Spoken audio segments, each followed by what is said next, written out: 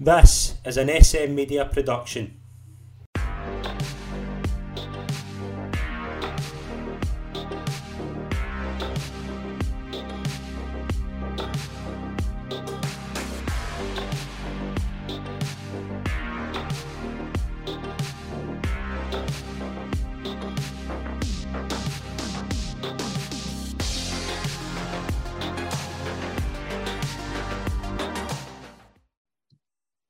Hi folks, and welcome to the debut episode of this season of The Rewind right here on SM Media. I'm Scott McPike. It's an absolute pleasure to be your host as always on the channel as we pilot this new show and see where we are in terms of looking back on the history of certain subjects in Scottish football. We will start the first episode by talking about the infamous Dream Team at Celtic, what happened in the summer of 1999 when Alan McDonald, the Celtic chief executive who had been promoted to his new position, brought in Kenny Dalglish to be the director of football and John Barnes as the new head coach. It was a fascinating period in Celtic history. To join me on this part of the Rewind, we are joined by From the Celtic Way, Anthony Haggerty. Anthony, it's an absolute pleasure to welcome you onto the show. Thank you very much for joining me.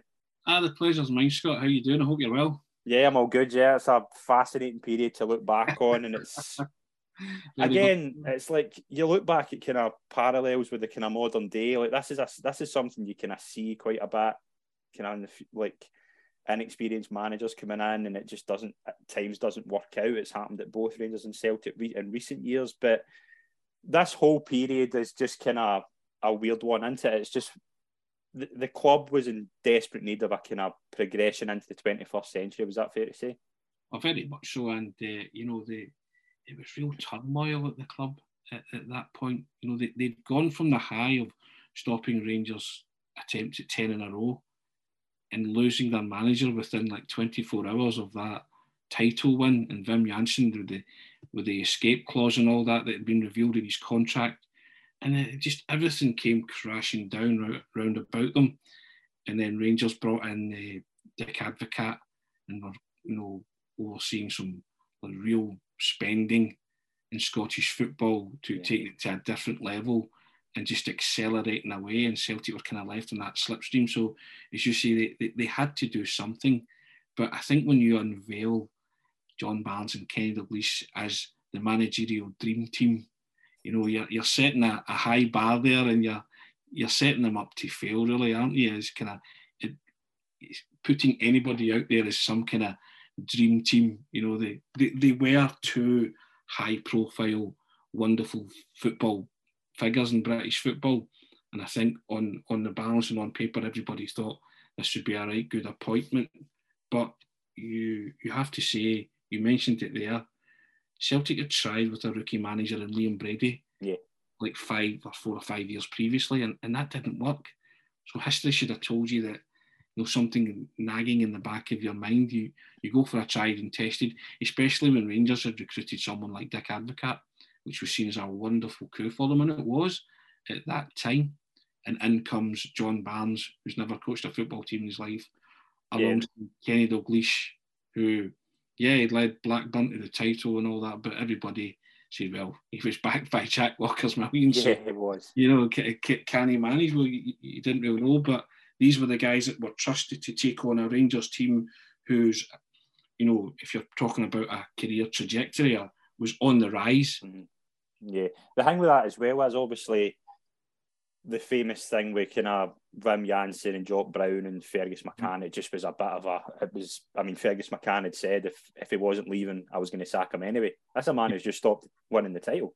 Yeah. Do you know what I mean? It's like, it's unbelievable. And then Dr. Joe, I don't think that was ever a long-term project. I think that was just basically bring somebody in for a year and then kind of get the project. Because Fergus, at this point, I think Fergus had always planned for 5 years. Yeah. So after 99, he was keen to... Stopgap experiment was Dr. Joe, but Dr. Joe came in because he had a right good CV. Yeah. And they felt that maybe somebody with that experience could turn Celtic round. And, you know, Dr. Joe had his moments. He had a 5-1 win against Rangers. Brought in Lubomir Moravcik, you know, who was a fantastic footballer. Yeah. Celtic and, you know, and a fantastic footballer in Scottish football. So, but I think by the end of that year, Dr. Joe had enough. He was just, because he came out when he was 62. had they got him in when he was younger, he might have been able to do something. Yeah. But again, there was real turmoil there, wasn't there? And how you can take something so good and shattering Rangers' attempt at 10 and turn it into something so bad for a couple of years. Only Celtic, I think, could do that. Mm-hmm. The club was previous for taking the badness out of something great. Yeah. But, that's what happened. Alan McDonald comes in as a newly appointed chief executive. Obviously, in the summer of '99, Fergus McCann had left, and kind of Dermot Desmond had took over his shares and things like that. Did you know much about Alan McDonald? And obviously, he's from Ayr, where I'm from. I know a bit about him, but what was the kind of impression at the time when he was appointed the chief executive? I don't think many people were too impressed. What did a man from BAE know about Celtic? Mm-hmm. No one was he brought in just because of the company he kept, and we spoke about it off here, or just because he played a good game of golf with a few people who are a bit prevalent to this day, because I know Dermot Desmond loves his golf, doesn't he? So, yeah, a lot of deals are stuck on the golf course, So, but I think it was a left field appointment as CEO. Let's be honest, but most CEOs tend to be left field, don't they? If they're not promoted from within, they're kind of left field, and they come from a background which is not normally associated with football. But CEOs, you'll never want to hear CEOs when they're announcing the figures or at the AGM. If they stay quiet and let the football side of the business take care of itself, then you're quite perfectly happy with your CEO. But when they start to become personalities and say stuff, and I'm not saying that Alan McDonald was particularly guilty of that, but sometimes it's the kudos of being the CEO of a football club that drives these guys, especially a club like Celtic, world renowned. Yeah. McDonald, obviously, I think it's fair to say, was a bit of a golf chum of Kenny Dalglish. And Dalglish, I think he'd got to the stage. I think Blackburn had kind of revitalised his love of football. I think Liverpool, I think it just became too hard for him personally. But Newcastle, he didn't have a great spell. Obviously, Barnes was there as a coach, and was it fair to say that I think McDonald wanted him as manager, Dalglish, and then the kind of compromise was bringing Barnes in, and kind of Dalglish would oversee him? Yeah, I mean, and that's the. I did a big interview with John Barnes in the Celtic Way, and he said that the only ally he had when he turned up at Celtic was Kenny Dalglish, because Alan McDonald and the board were very sceptical of his appointment. They thought it was a high-risk appointment, which he would. As alluded to earlier, he was a rookie manager. He hadn't managed the football team in his life. So, and John Barnes said a strange thing. He said that he spoke to Sheffield United and he spoke to Celtic, and the only offer that he had on the table for his first managerial job in football was Celtic. Yeah. That's astonishing. Yeah. That's absolutely astonishing, Scott. Mm-hmm. If your first managerial job in football and that offer's from Celtic, I mean, a different time, I guess, but it wouldn't happen now. But I mean, that's quite an incredible thing for John Barnes to say, isn't it? Absolutely, yeah, and it's that thing as well. I think it was McDonald was desperate to have Dalglish there, and I think, is it fair to say maybe a kind of fanboy thing of like bringing a legend back who had obviously had his time at Liverpool, but people forget like Dalglish was Dalglish not employed with Rangers at this point as well? Like it's a weird one. It's a weird one to think like Dalglish was. I'm sure he was a scout, like a South American scout or something for Rangers. To go from that to then be the Celtic director of football in the space of 2 years, like I think Dalglish is one of the very few who could get away with that, to be honest. Oh, very much so, yeah. Ken Dalglish is revered at Celtic. Mm-hmm. He's just revered for what he did as a player. He was a 10 out of 10 player every day of the week. As a manager and a coach, I think that leaves a lot to be desired, as we'll talk about during this time. But, as a player, you cannot hold a candle to Kenny. So he still had a lot of credit in the bank with Celtic supporters, despite the fact that he had kind of taken on this role with Rangers, as you say. But how much he actually did for Rangers is kind of anybody's guess, because it was never really elaborated on or expanded upon, was it? So no. But like you think about like Dalglish, and I think he's still got the reputation at this point as an astute operator. He brought in some terrific players at Blackburn. I think that goes under I know he was backed very much so by Jack Walker, but he signed some great players in that time for relatively low money. But there was scepticism by the support with the rookie manager. But McDonald defended that by the infamous quote of, "I have a rather large insurance policy," and Kenny Dalglish. Did that kind of lay the kind of scepticism with the support at the time of, like, even McDonald is saying, like, if this goes wrong, basically Kenny's there, kind of thing. That's what it feels like. That's what you look at, and that's what you read into that and think, like, if this goes wrong, blame Kenny, not me. How do you feel if you're John Barnes? I know. And he said that at the AGM, didn't he? And that's a total. I think that Barnes has said since that he felt that was a total undermining of his confidence, you know, and what he could bring to the table. And he got the feeling that they were just kind of putting up with John Barnes because Kenny wanted him there. And I think even John Barnes used the words, "I'm nobody's puppet. I wasn't a puppet manager.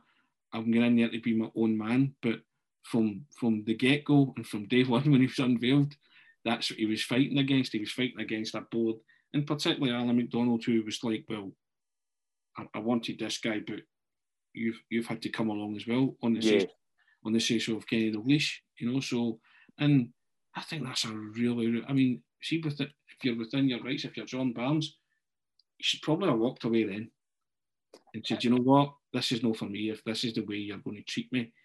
And I think, but you believe as a football manager, or you think you can make a difference, don't you? Mm-hmm. Regardless if the odds are stacked against you, and they were stacked against them heavily. Rangers had a good team, they were spending money like it was going out of fashion. But you say to yourself, if I can implement my ideas, fine. But with the board not entirely sure about you, you know, alarm bells should be ringing, shouldn't they? Yeah, and it's absolutely, and that's the thing. And like, he does have a way he wants to play that infamous 4-2-2-2 formation. But you kind of think about that, and you think, like, obviously we'll touch on his signings in a minute, but the first thing that screams out to me is that is a lot. If you're going to play this 2-2-2 with no width, your fullbacks are going to be in for a hell of a shift every game. Do you know what I mean? Like, it's a really inventive way of playing, but does it work in Scottish football? Even then, I think that would have been my scepticism with it. I don't think you needed it in Scottish football, but it was a kind of, as you say, it was a refreshing change to what Scottish football had been used to, and probably a lot of teams now are maybe not so much adopting the 4-2-2-2, but some of the ideas that John Barnes was coming up with, I think in that sense he was revolutionary and ahead of his time possibly, but maybe just the way you see football played now. But he just made a big deal about it, didn't he? Mm-hmm. A big deal was made of it on his behalf, and you know, he kind of tied himself in knots with it, the whole 4-2-2 formation. And I admire the fact that he tried something new, but as you say, it probably wasn't needed in Scottish football. But probably you look at it now and you think he was onto something back then. Mm-hmm. But I guess football supporters' capabilities and sensibilities, it just wasn't for them. So it was heavily criticised. Whereas now it's more normal to see teams adopt maybe a 4-2-2-2 or any kind of variation on a similar theme. And as you say, your fullbacks are in for a hell of a shift, but now you just need to look at fullbacks playing inverted, all that kind of stuff. So I think the nub of an idea was there, Scott, tactically with John Barnes, but I guess that the actual execution of the idea was maybe not as refined as it possibly could have been. But he was certainly, I think, tactically, he was a wee bit ahead of his time in that sense. Yeah, he absolutely was, and that's the thing you mentioned there about obviously fullbacks. It's a modern day thing now, fullbacks pushing forward. But at the time, it was perceived as this massive kind of risk. And you think about the kind of way, obviously the two up front were going to be Larsson and Viduka, and Moravcik was going to be kind of in the. But Craig Burley was mentioned as being a holding midfielder. Now, Craig Burley's a terrific player. Craig Burley is not a holding midfielder. No, and Craig Burley will tell you that himself. Yes. That's that led to kind of unrest with John Barnes, and Craig Burley was particularly vociferous as a person, as a player, and as a pundit. Yes. Which he is now, you know. So that was never going to align well with the two of them. When you have such an important player like Craig Burley and what he brought to the table, he was never an anchor midfielder, was he? And he was so important to the Celtic teams before that. Like, he was player of the year a couple of years before. Correct. You know, and the glue that was holding everything together was Larsson and Lambert. Mm-hmm. And the common denominator amongst them was they were two of the highest paid players at the club. Yeah. So they were happy, but players started to kind of find out what they were on, what the Rangers players were on, and there's all sorts of murmurings of discontent. And when you have that in a dressing room, you have a powerful voice like Burley, allied to guys like Viduka, who was an important player for Celtic then, and felt that wasn't commensurate in his worth. The financial compensation that he was getting. So, when for all that bubbling away, John Barnes is dealing with that, and in any dressing room, you're dealing with fragile egos and personalities at times. And for any kind of manager with experience, that would be difficult enough. But John Barnes, this is John Barnes' first job, and he's walked into this dressing room with us. It's really, really fractured, isn't it? No one's denying or doubting Celtic players in that team had ability.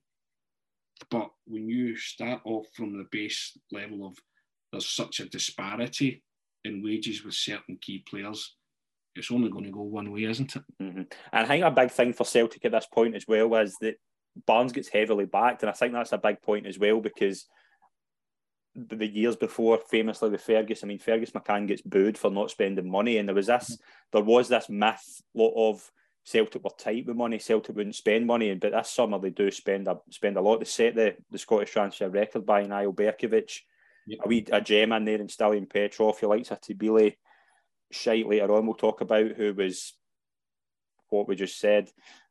There's this thing of with Celtic at this point of the biscuit tin model that was, the myth was still there, but Larsson gets a new contract, and Celtic that was would that have been a big turning point for the fans at this point, that there is ambition there and they're beginning to spend the money?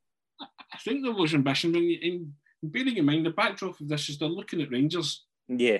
They're trying to, Ange said it when he came in that, you build a team, but you don't want to look over at your neighbour's garden. Celtic were constantly looking over at the neighbour, or the fence to their neighbour's garden, and that was the problem. So they had to be seen to be keeping up with the Joneses, as they say, or keeping up with Rangers, and who were just, they were just right.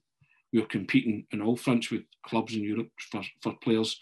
So re-signing Larsson on a good deal was a great piece of business. You've got a Champions League winner and Paul Lambert in the team. You've got him on a good deal as well. And then, as you say, they started to splash the cash on players. The diamond and all that rough being Stiliyan Petrov.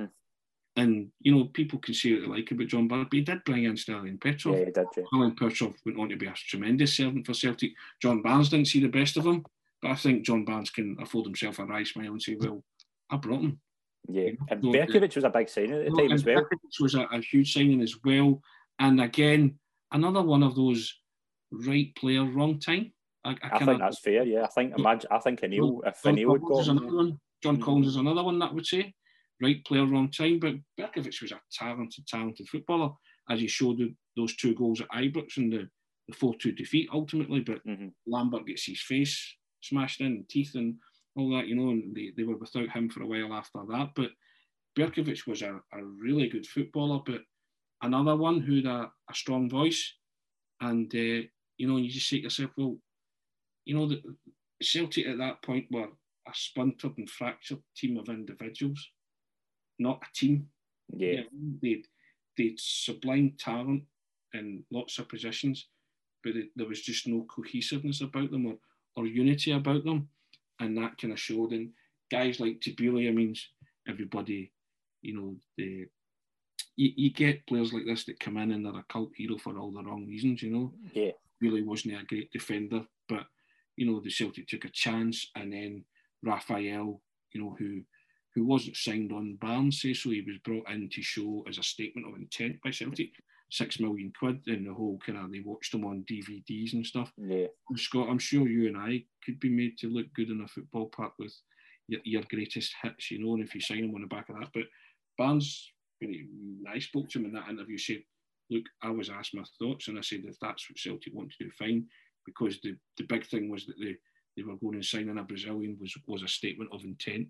Wasn't Raphael's fault that it turned out, they premised it on the fact that he was a Brazilian international, but I think it was under 23 and he played in the Olympic team or something. Is that right? Yeah, I think it was one game. Yeah, you know, so that they're all there's extenuating circumstances for this period in Celtic's history, which you're only starting to learn more about now, as opposed to back then when everything was just the blame was laying solely at the feet of John Barnes.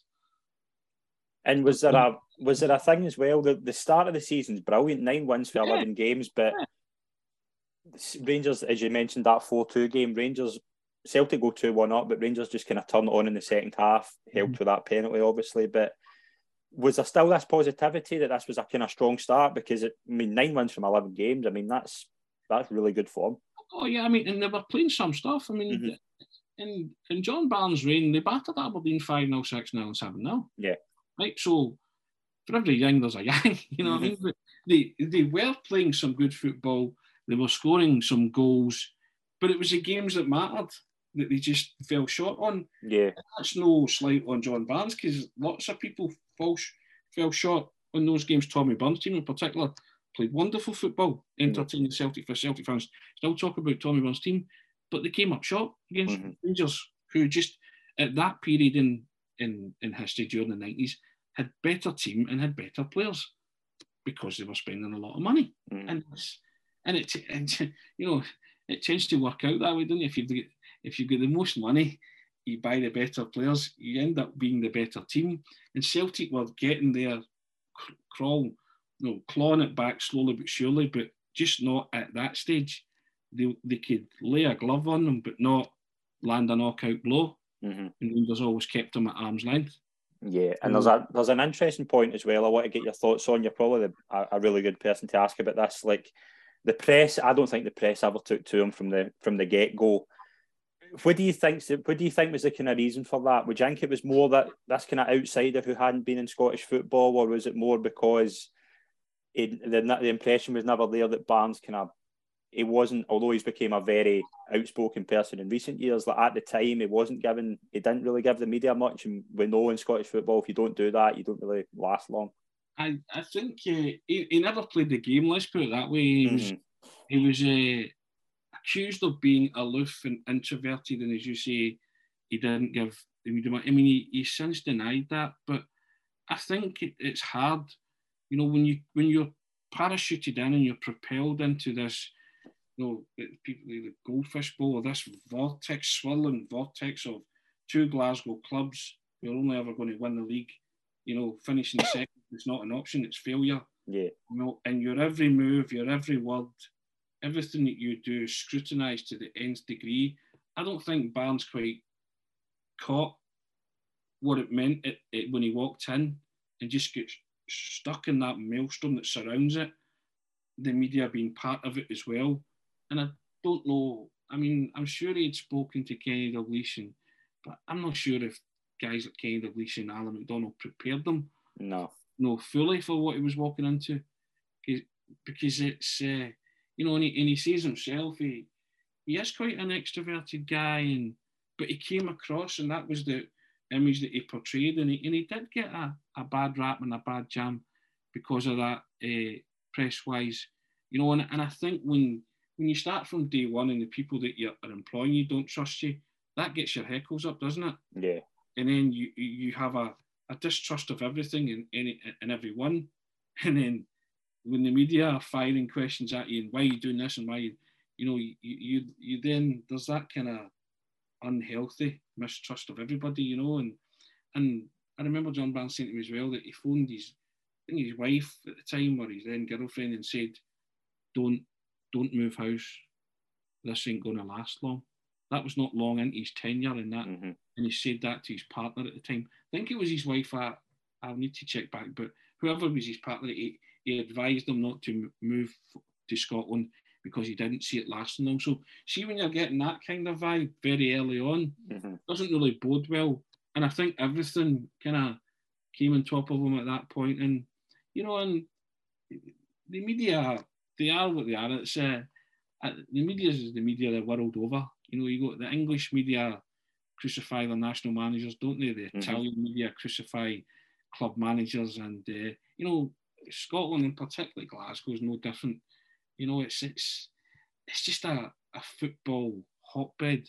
It's just a city that loves its football, and if you're not performing, then you know you will get criticised. But as you mentioned there, Barnes actually was kind of performing. Mm-hmm. You know, and he came away with an interesting stat that in his short 9 months, I think it was 9 months, 8 or 9 months, he actually had a higher win game percentage ratio than Steven Gerrard had in 3 years at Rangers.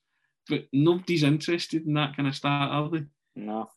And he was pointing that out to me when I spoke to him, and I thought, wow, that's, you know, so I guess when he felt that there was no longevity in it, and he was making phone calls like that to his family to tell them not to move north of the border, then you say to yourself, what makes you stick it? And I think, going back to what I said, you think you can make a difference. You know, John Barnes has had thick skin all his life. Yeah, oh, definitely. With all sorts. Mm-hmm. You know, so I guess this was just another layer of criticism that he's handled it all his life. Mm-hmm. I'm talking about racism, the full bit. Yeah. Right? So this was just another part of, right, another facet and strand to John Barnes' life that he probably thought, I've handled worse than this. You know, I can do this. And I think that's the day. I think deep down he was a football man that wanted to make a difference at a big club. Yeah. He was a wonderfully gifted footballer, and it doesn't necessarily translate that you'll be a wonderfully gifted coach. But I think I believe after talking to him that that's what he felt, that he could make a difference, and he wanted to make a difference because he loved football, and he had a chance in a lifetime and a once in a lifetime opportunity at a huge club as your first managerial job. Yeah, absolutely as well. And I don't think this helped in particular. The away game against Lyon in the UEFA Cup is famous for Henrik Larsson breaking his leg. It wasn't just a loss of a massive player, but as you mentioned there, Larsson was the heartbeat of the club. And would it fair to say that this is a kind of spiral of events that kind of this starts for you? Because losing Larsson, losing that pivotal person, is just a massive blow for the whole club. And Barnes, it was huge for Barnes as well. See, his luck goes, Barnes had none. Yeah. He had none. No, he lost Larsson, and I think a couple of weeks later he lost Lambert, didn't he? I think, yeah. With the chronology, they played Lyon. Larsson broke his leg, was out for the rest of the season, and then they go to Ibrox and they lost the 4-2 game, which was Lambert, yeah.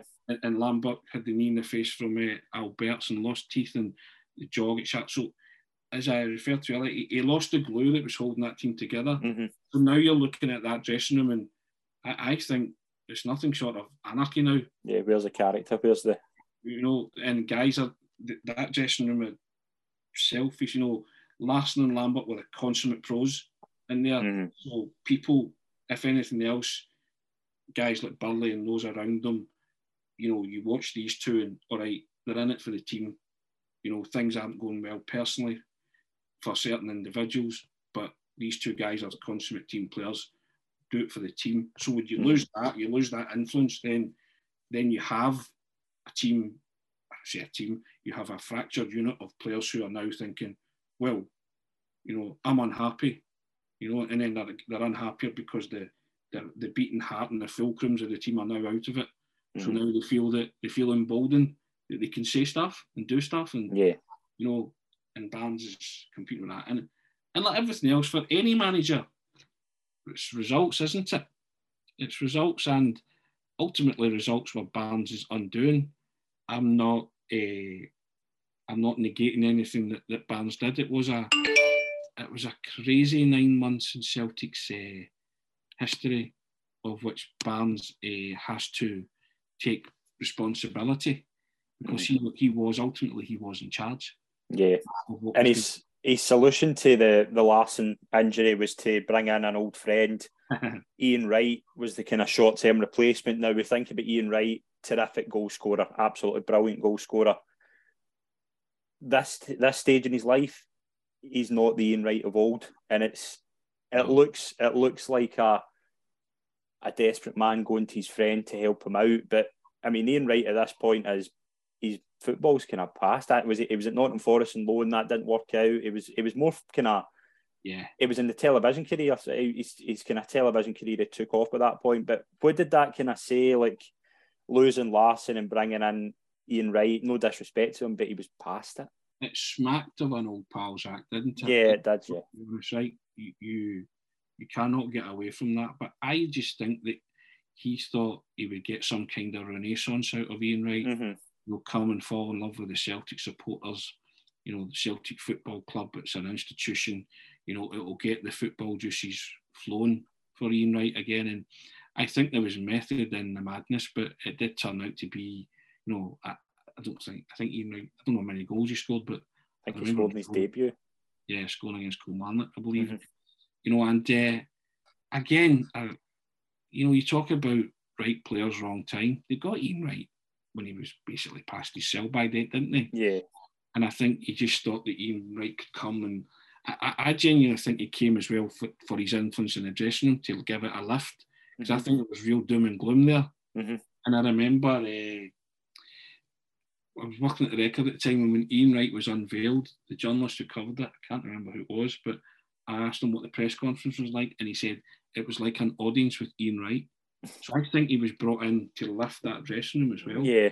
That's a dressing room at low ebb, and a character and a wonderful footballer in his day coming in, somebody who could maybe command respect, but also lift some of the kind of dark grey clouds that were hovering over it at that time, as you say, with the loss of Larsson. Maybe it was twofold, and if you could get a tune out of him, then he'd won a watch. You know, but as we all saw, it was, you know, it did smack of a kind of old pals act and possibly desperation, but I don't dispute the logic. But you know, as you saw when Ian Wright turned out for Celtic, his appearances were limited, weren't they? And the goals didn't exactly flow. Yeah, and you think about Barnes as well at this point as well. Like he's new in a job. It's his first management job, and you do need that backing from the guy that's brought you in. And I mean, there's the famous thing, and I don't know if you remember this in Only an Excuse. They were doing a thing that Jonathan Watson does, the impression of John Barnes, and he says at this time, and this has stuck with me ever since. He says, "If I need any help, I go to Kenny's office and ask his secretary what golf course he's on." That was the myth at the time. That was getting publicised at the time. Was there this thing about Dalglish at the time that he was kind of absent? He wasn't as involved as people thought he would be. Like, what do you remember about that round about this time before December?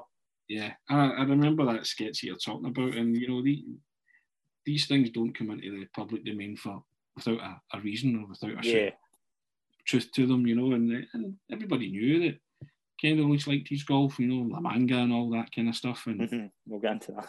And I just think, you know, part of me does think that Ken Dalglish was maybe an absentee landlord, and John Barnes had to take all the flack and all the criticism and everything that was coming in. I don't know if John Barnes helped himself in that respect, but you know, John Barnes is no stupid. John Barnes knew you had to win football matches, you know, at the end of the day, and I think but I don't think he realised what he was walking into, and also the competitive nature of the club in the same city, who were streaking away from them, and at that point, and doing all sorts of things and signing all sorts of players.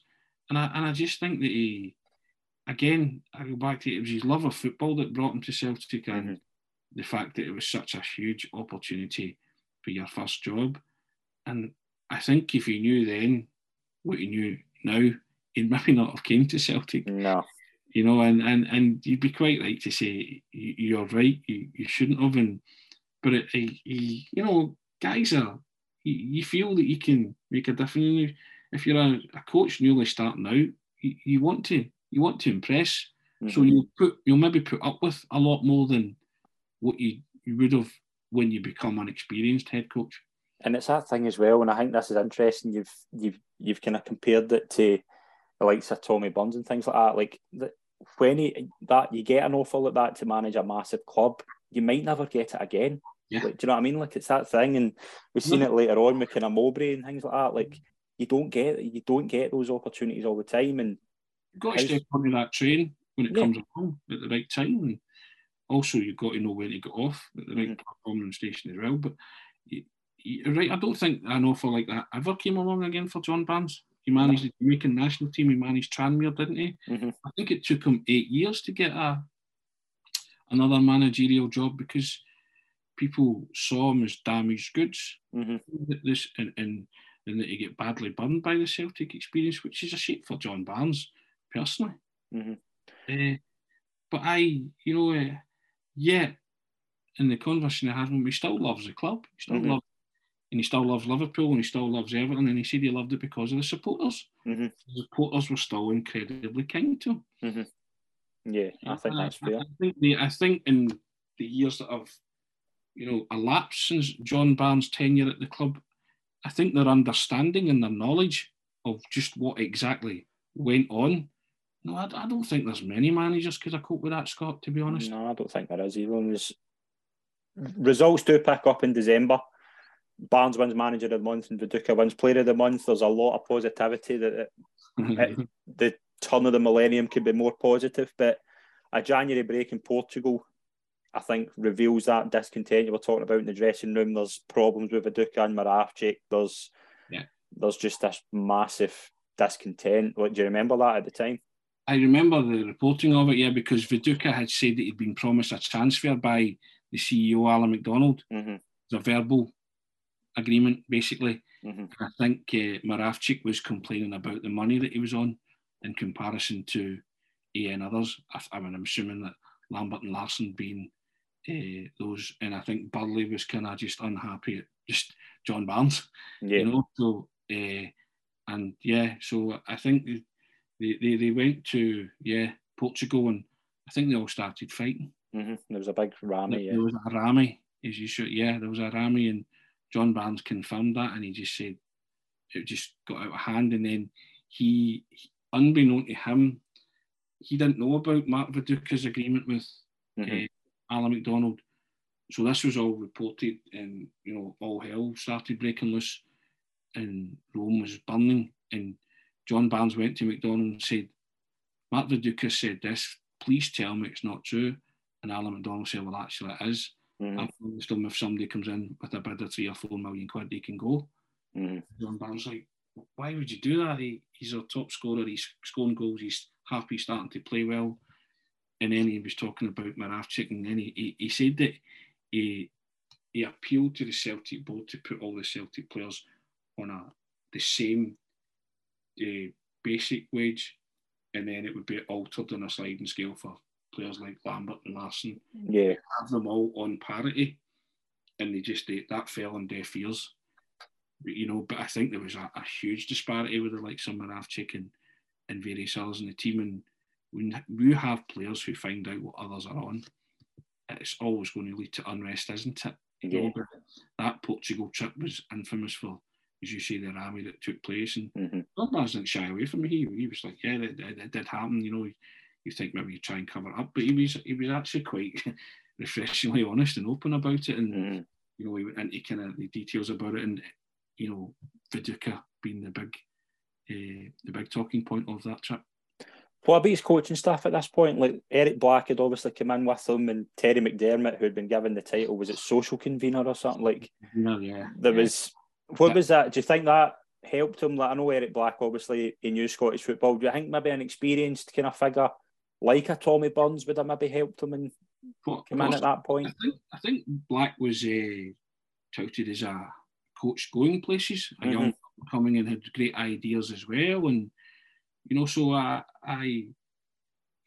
don't know, maybe he was, but I think Eric Black was a good card marker for him, filling him in with stuff, but I think the mood music and the PR surrounding Terry McDermott as social convener, again, that smacked of a job for the boys, and just Terry, what is your role? Are you collecting money for nights out?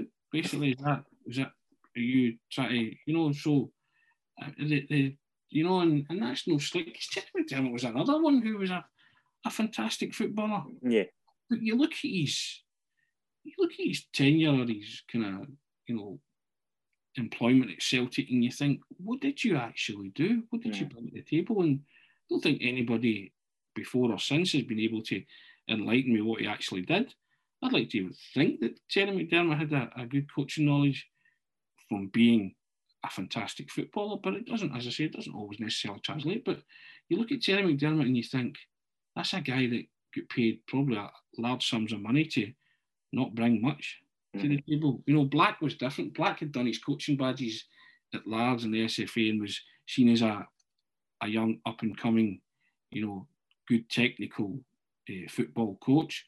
So I could understand that. Maybe John Barnes needed somebody, I guess you'd say, with more experience and someone who was more aware of the Celtic thing, you know, like a Tommy Burns, like, you know, like a Danny McGrain. Yeah. But I mean, surely that person or the conduit should have been Kenny Dalglish.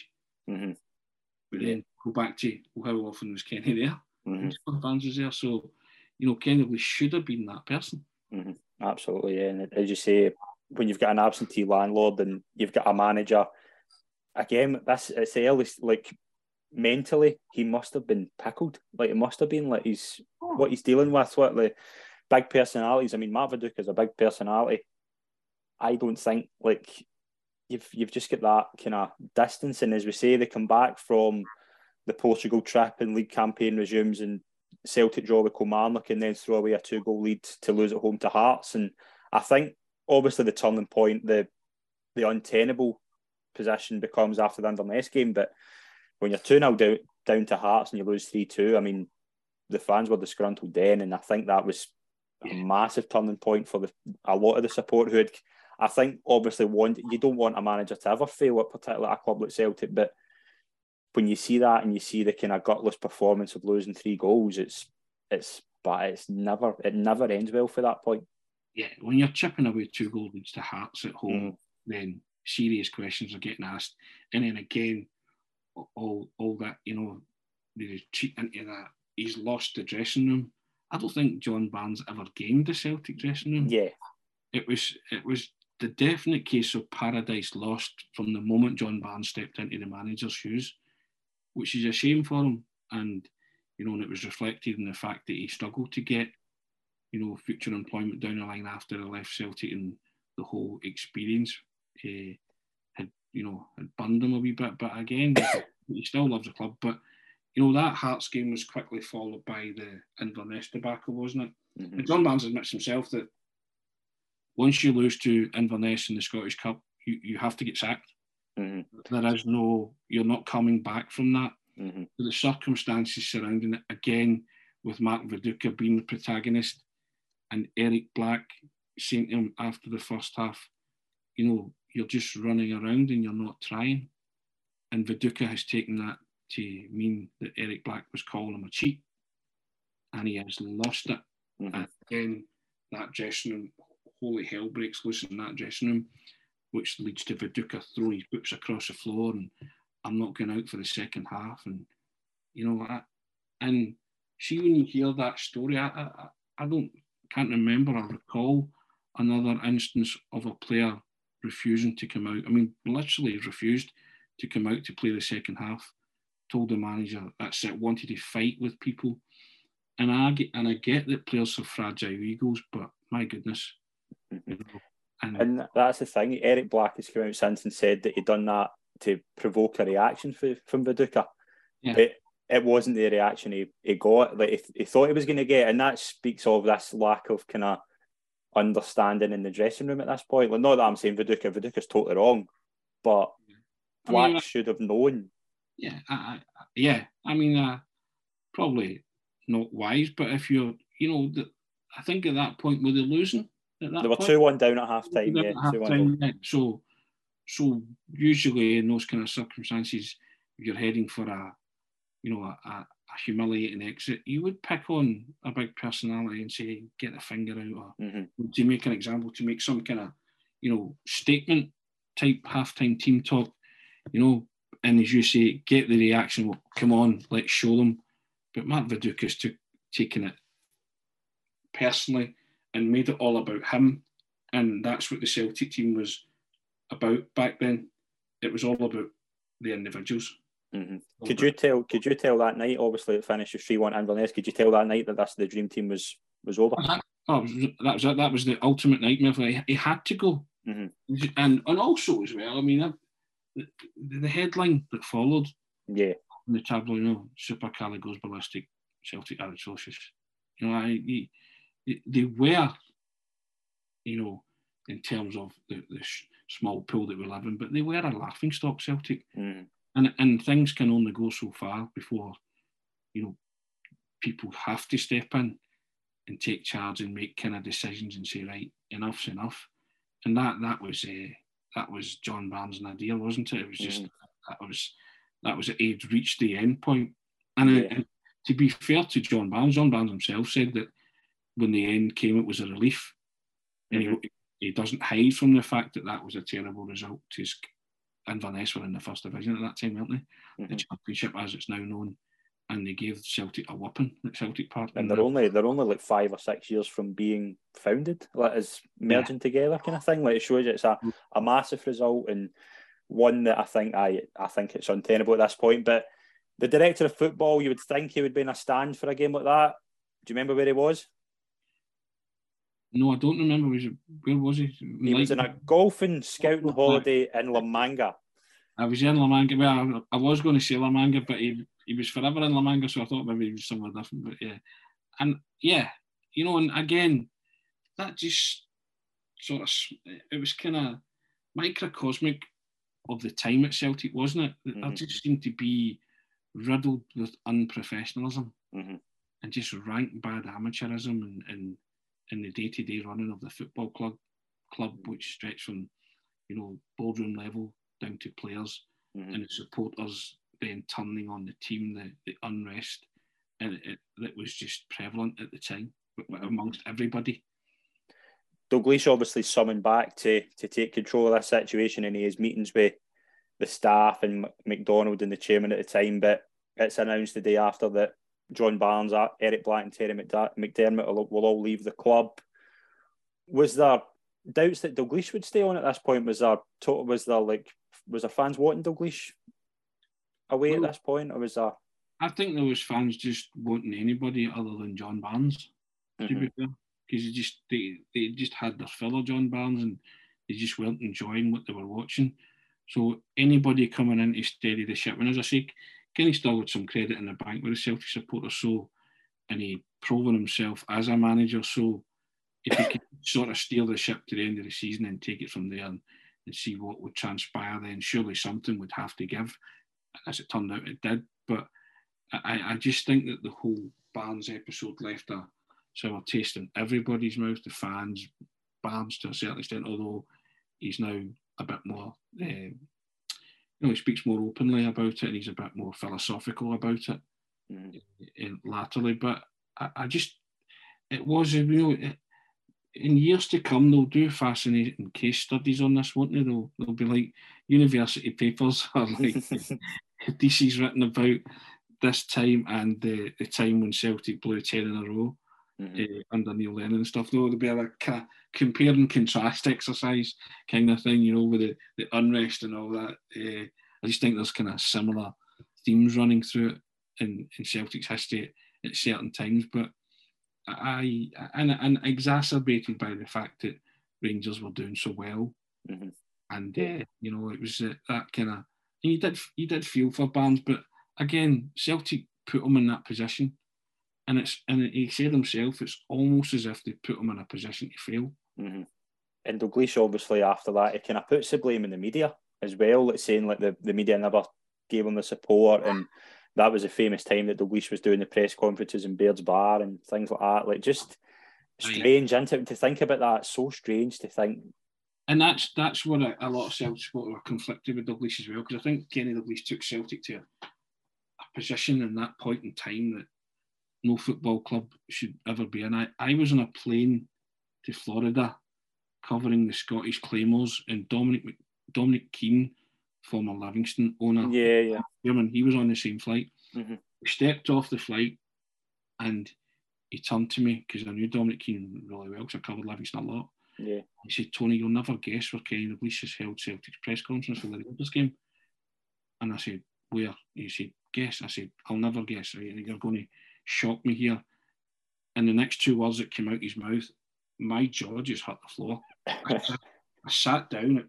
I think we were at Florida, airport in Florida, whatever it is. Mm-hmm. I sat and I just slumped in a chair. Baird's Bar, and I was just like, wow. And I experienced it myself because I covered the last press conference of Kenny Dalglish's reign at Celtic Park. They were playing Dundee United, and I think Larsson came back to play in that last game of the season, and we were in the Celtic. Did we go to this? I don't think we went. It wasn't the Baird's Bar or the Social Club, but I'm sure it was Celtic Park, and we were sitting, and fans were in beside you, mm-hmm. and so you would ask a question of Kenny Dalglish, and fans would say, "Don't answer that, Kenny. That's a loaded question. They've got an agenda," stuff like that. And I was a young guy at that point. I just started out in the record. I'd started in '99. Mm-hmm. That was quite intimidating for a young guy like myself, mm-hmm. And you did kind of feel it, and you felt that kind of real hostility between Kenny Dalglish and the media and Celtic as a club in general, which is never the way it should be. They should always exist in tandem. Rules get broken and they get bent, and I understand that. And people, sometimes, individuals may, in the club's viewpoint, step out of line, but that's up to them to deal with that at the time. Mm-hmm. But that was quite an intimidating atmosphere, and I don't think anybody emerged with any credit from that at all, mm-hmm. let alone Kenny Dalglish and Celtic. But to put that kind of pressure on the media, and now you've seen the advent of fan media, mm-hmm. getting into pressers and all that, so which is a really good thing. I'm all for that, but I still think that fan media and Scottish mainstream media can also exist in tandem. Mm-hmm. They can do their respective jobs and mm-hmm. be, and get along and be cordial with each other, and because I just feel that's a particular poor episode in Celtic's history, that Kenny Dalglish took press conferences to Baird's Bar. And I just think that's conduct unbecoming of a club like Celtic, and it's conduct unbecoming of a man holding that high esteemed office of the manager of Celtic Football Club. And I get what he was trying to do, bring the club closer to the fans, but there are many better ways and means of doing that. I just think that's a real low in Celtic's history, taken, regardless of what you feel about any media person. I don't think they should have to run that gauntlet of turning up at pubs and social clubs and get a verbal abuse for only trying to do the job. Journalists like yourself and myself, we're only trying to do a job, and it's hard at times, and just do an honest job, and honest graft. There's a lot of wonderful journalists out there. Mm-hmm. They're normal people. They have families. mm-hmm. they need to earn money, and it's regardless of football fans' particular prejudices or whatever they want to call it towards certain members of the media, then that's fine. But I don't think Kenny Dalglish did anything to resolve any kind of conflict that Celtic had with the media at that time.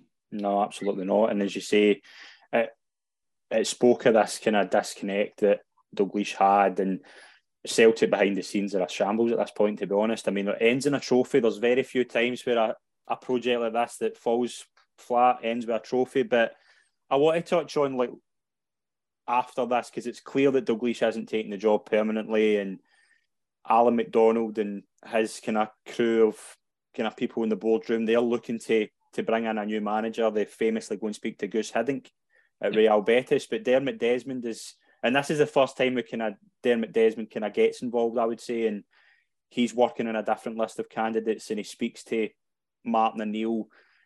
What was your kind of opinion at the time? Who did you think was going to get the job? what was that like to kind of cover when like there was this disconnect? Because one paper's get Gus Hiddink's going to be the next manager, and then you've got another one saying Dermot Desmond's going to appoint this person himself, and Neil wasn't really mentioned until later on, but that showed you just how split this situation is. What it did show me was that they were determined in getting the next appointment right. Mm-hmm. Now, the Gus Hiddink, Gus chase, Mm-hmm. I think the Daily Record sent a journalist over to find them, and I think other papers did the same, and it turned out to be a red herring, mm-hmm. and he wasn't getting the job. But I think at that particular time, Celtic supporters was just delighted that the club were finally showing some ambition, mm-hmm. and dragged themselves as far away from they could from the past few months of the Barnes experience and the Kerry Dalglish Beards Bar experience. Because bearing in mind that the Beards Bar was before a Rangers game, which they get cuffed 4-0 in, mm-hmm. wasn't it? Yeah, that's right. Yeah.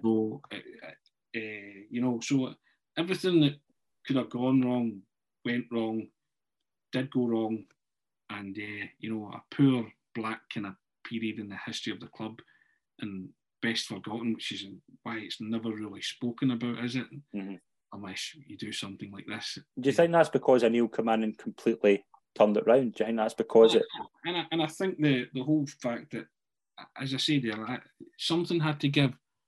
People at the top had to get involved, because the club was lurching from one crisis to another, and mm-hmm. being, a laughing stock. Let's be honest. Mm-hmm. Speak by Inverness Cali, people with a right good laugh, taking press conference to bars, journalists being escorted from premises, stuff yeah. like that. It's just no way to conduct your business. But they were doing it. They were basically airing their dirty linen in public, and I think Celtic as a club, just, it was a road that they should never have gone down, but they did. And then I think Dermot Desmond had sort of said, enough is enough. And personally oversaw the employment of the new manager. And then when Martin O'Neill came in, you got the feeling there was Celtic meant business. Mm-hmm. When he stood in the steps that day, he famously said, "I will do everything in my power to bring success to this football club." And there's a voice, you can hear a lone voice that shouts, "That's all we want, Martin." Mm-hmm. That summed up the feelings of the fans. Yeah. All they wanted was a team in the park that won trophies and was successful. All the rest, all the kind of background noise and turmoil and strife, they could do without it. And it's quite telling, that, because it's quite a pivotal moment in Scottish football history in terms of the seismic shift and balance and power mm-hmm. that happened after that.